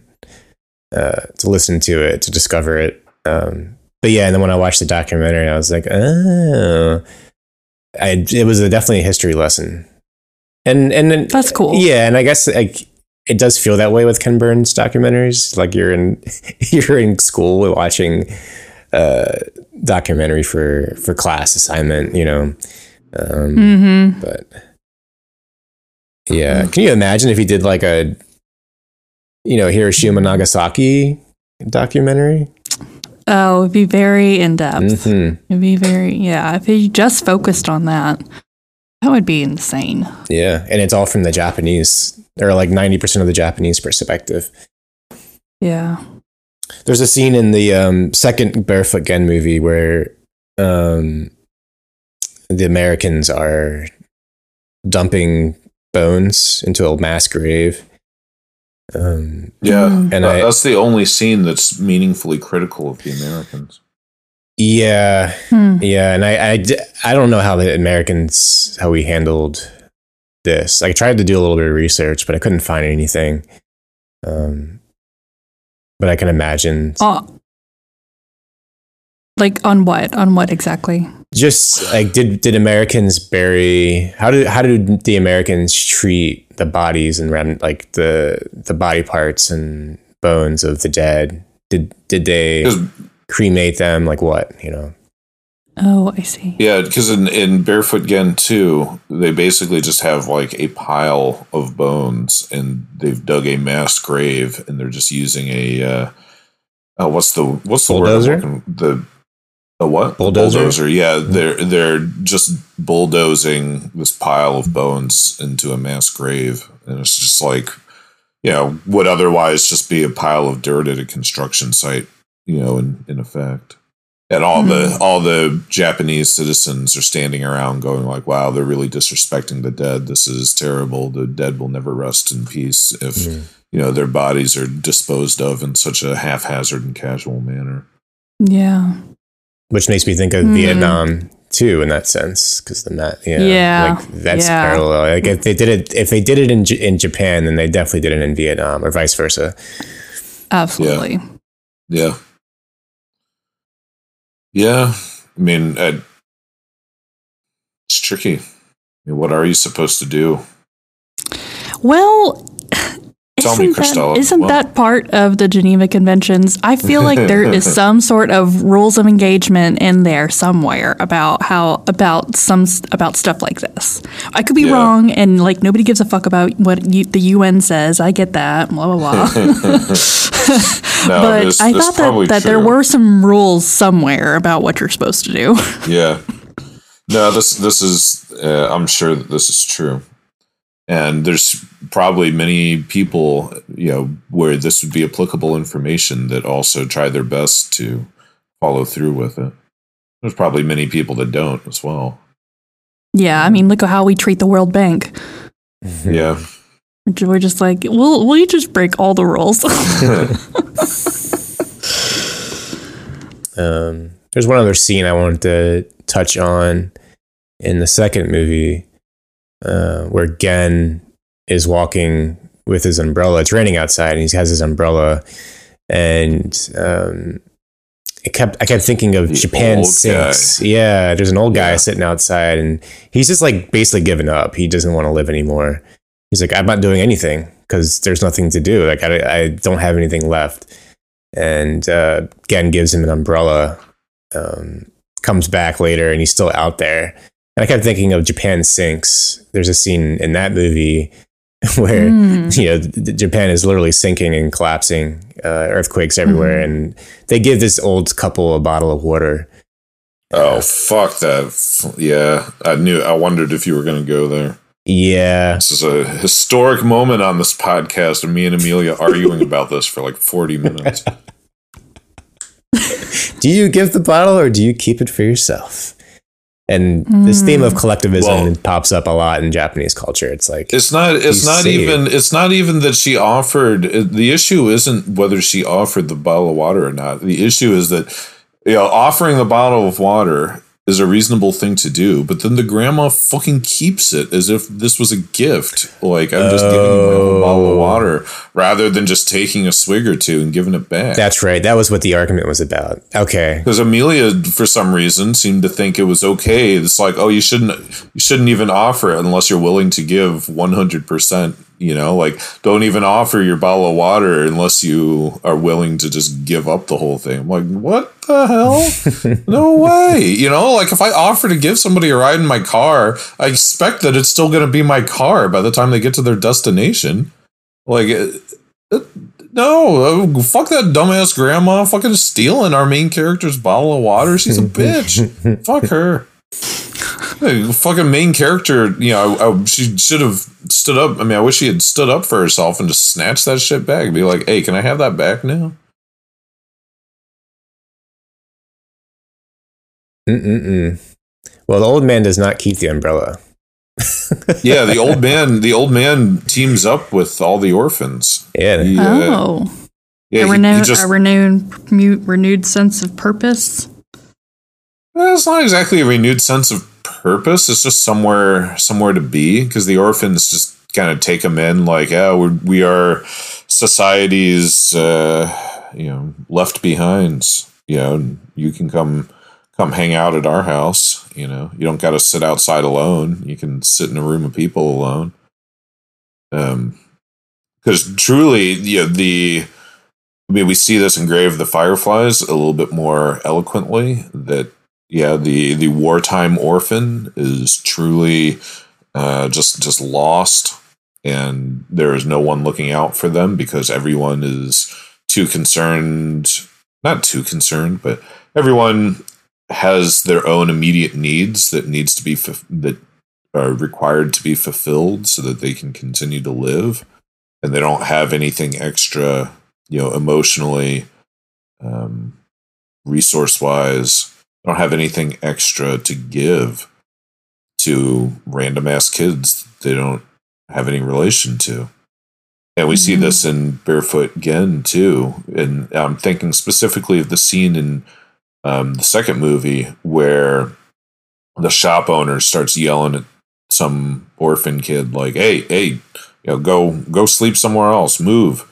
And Gen and his surrogate brother are like, hey, teacher, leave that kid alone. And the shop owner is like, no, like all the street kids are just dying because they're freezing to death at night. We just had a kid die like a couple doors down. I don't want this kid dying in front of my business and disturbing my customers. Like, he's got to go. It's kind of how we treat the homeless in our country as well. Yeah. Sure. Yeah, and I mean, for better or for worse, this is just an innately human thing, in my opinion. Tribalism, in group, out group.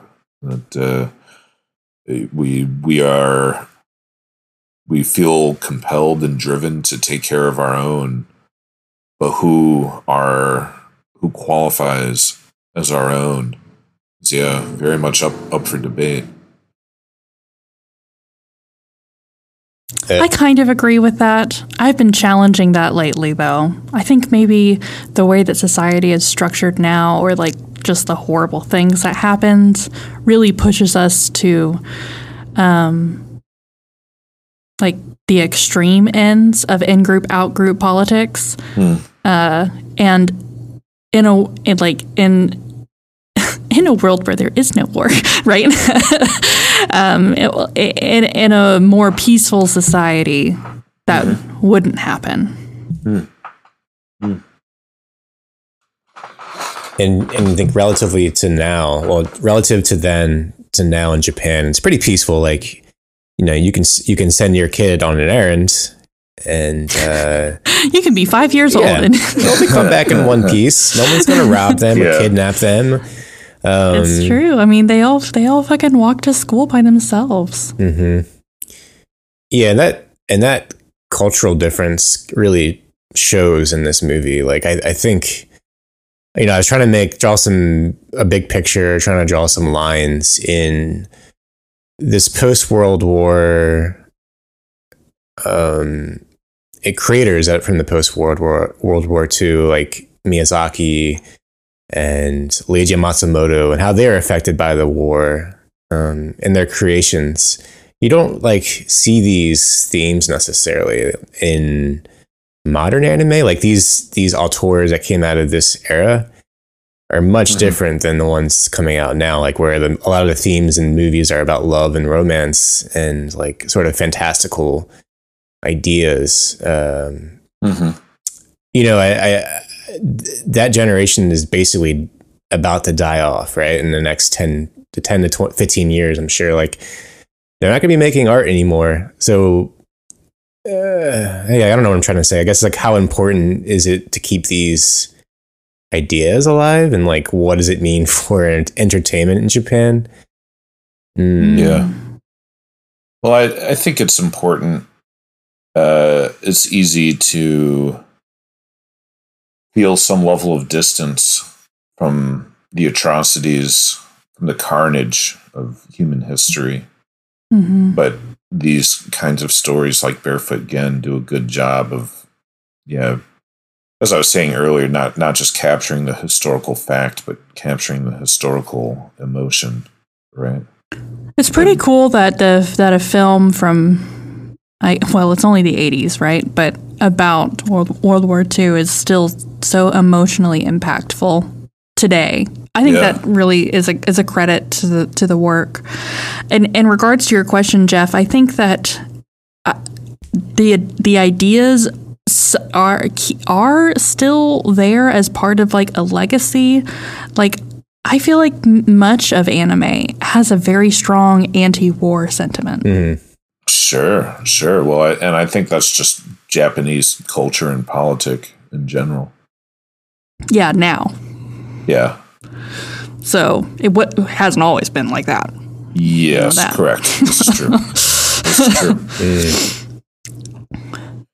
So I think that, it may be a little bit more generic, but it does still like find its way into like the genealogy of art or something. Right. Like the DNA, it's like not always on the surface per se, but it's built in.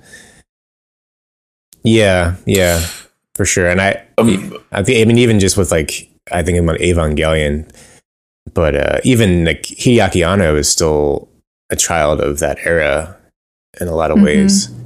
Yeah. I'm thinking about how war is portrayed in American media versus the anime that we watch, and how we often view war. Like, if you are against the war, if you are against war as an American, I think often war is framed, at least in my circles, the way that I think of to be against war. I think of war as like, this is, quote unquote powerful people playing, these twisted games with other people's lives. They're just doing these arbitrary things without care for their fellow human, without understanding the cost of their actions. They're just doing because they can. And I think a lot of American media, I mean, certainly punk has lots of media records, music, writing along these lines. And I think we see this too in television, in movies. The idea, I mean, Saving Private Ryan kind of this way, the idea of the disgruntled soldier that doesn't understand his purpose or his place. In Vietnam, like Full Metal Jacket, all movies about Vietnam War base around the idea of the disgruntled soldier that doesn't understand why they have to do the things they're being asked to do. They just feel compelled to do them because of their immediate circumstance. But nonetheless, it's like, I've been cast in this position where I feel powerless to do something other than the path immediately laid out for me. But the path immediately laid out for me is bullshit, and it's bullshit by the people in charge who don't know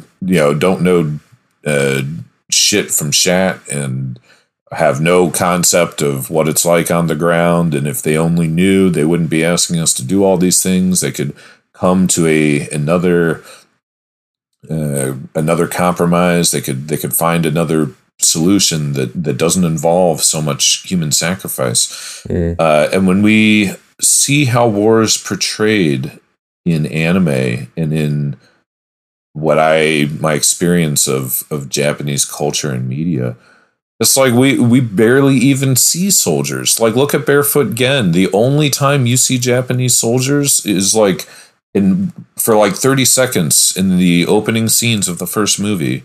In Grave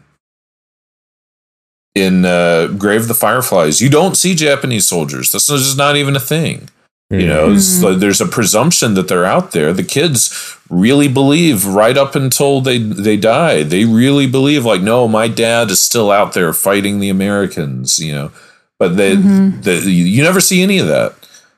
You only see war as portrayed by the individuals, the civilian individuals that suffer from war, that are immediately and directly impacted from war. So we don't see war portrayed as this, like, you know, the sick, twisted power games of madmen. You see war portrayed as just the individual on the ground suffering by virtue of other people, attacking them, by virtue of being a victim of foreign aggression. But they never demonize the foreign aggressor either. So it's not, there's not even some emotional, like, oh, like, I hate the Americans and we're going to keep surviving because fuck the Americans. It's just pure unadulterated misery. You know, it's like, there is no great emotional bounce back or no like real conviction of like, oh, I'm in conflict, so I have to rally and stay strong. It's just pure fucking misery. And I think that's part of what makes Barefoot Gen and Grave of the Fireflies so, yeah, just emotionally difficult. Yeah.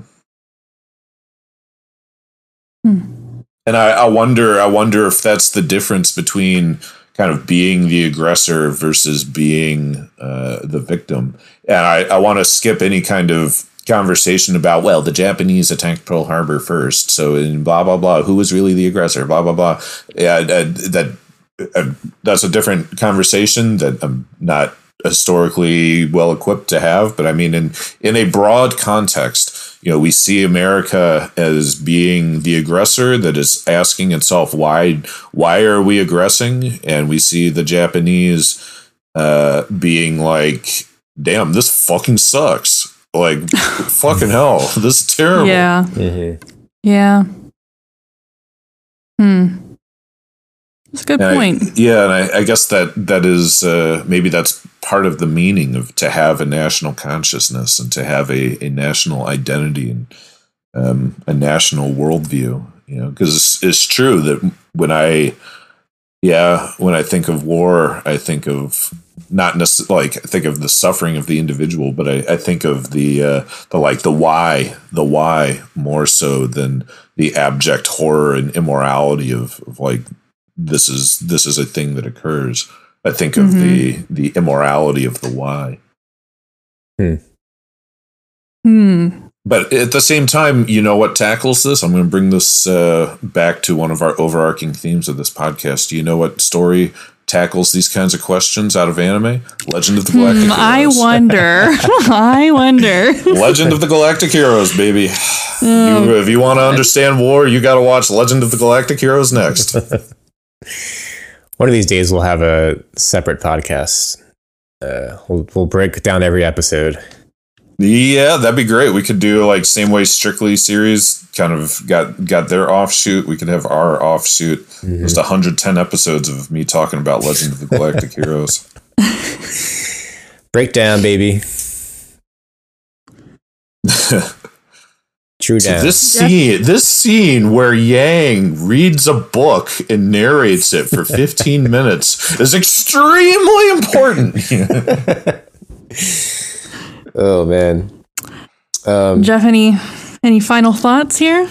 I highly recommend everyone to watch at least the first movie because it's such an important historical, artistic piece of expression, like it if you watched Oppenheimer, this needs to be your follow-up course. This needs to be your chaser to really just like bring it home for you. Because if you don't really understand the full gravity of the bomb, then just the full gravity of it, then this is a good place to start. Don't watch.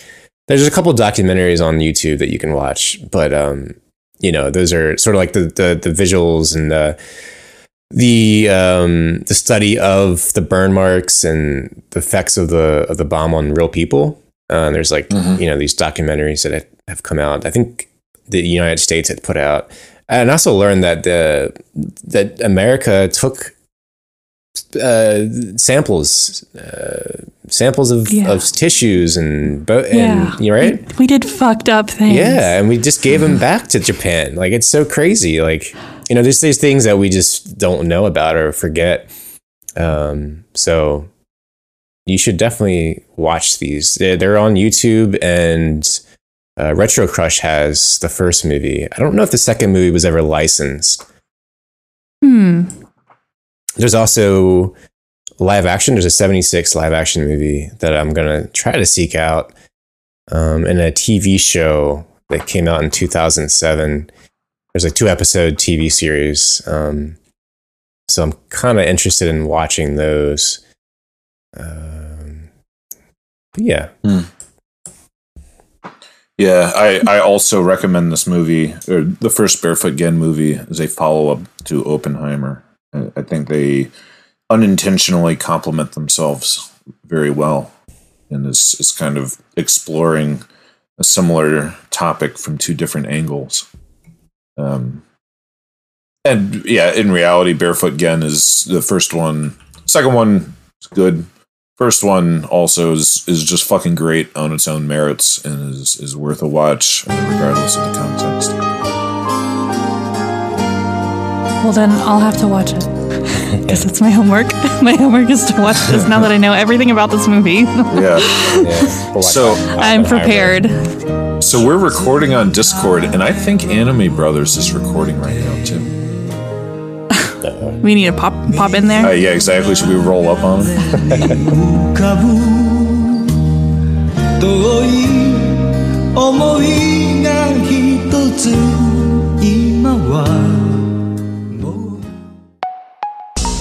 Thanks for listening. If you would like to get your past, present, and future episodes of Otaku Host Club podcast, head over to our website, otakuhostclub.com, where you can find links to our Instagram and our Discord server. Come to our Discord server and chat with us in between episodes. We have a podcast chat channel that's very active. Thank you to everybody who subscribes to our show or sends us an email. We love getting your emails. So if you want us to read one on air, because Amelia does that, email the ohcpodcast@gmail.com. And of course, our patron supporters, thank you so much for financially supporting the show for at least $1 or more a month, where we release early episodes and extra content like Amelia's Anime Hour. And we'll see y'all in the next episode. Yeah, I think our next episode is the live action One Piece. Oh yeah, y'all are gonna talk about One Piece.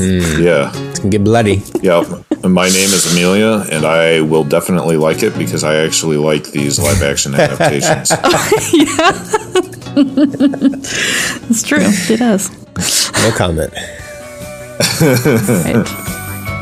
See you in a couple weeks. Okay. Bye.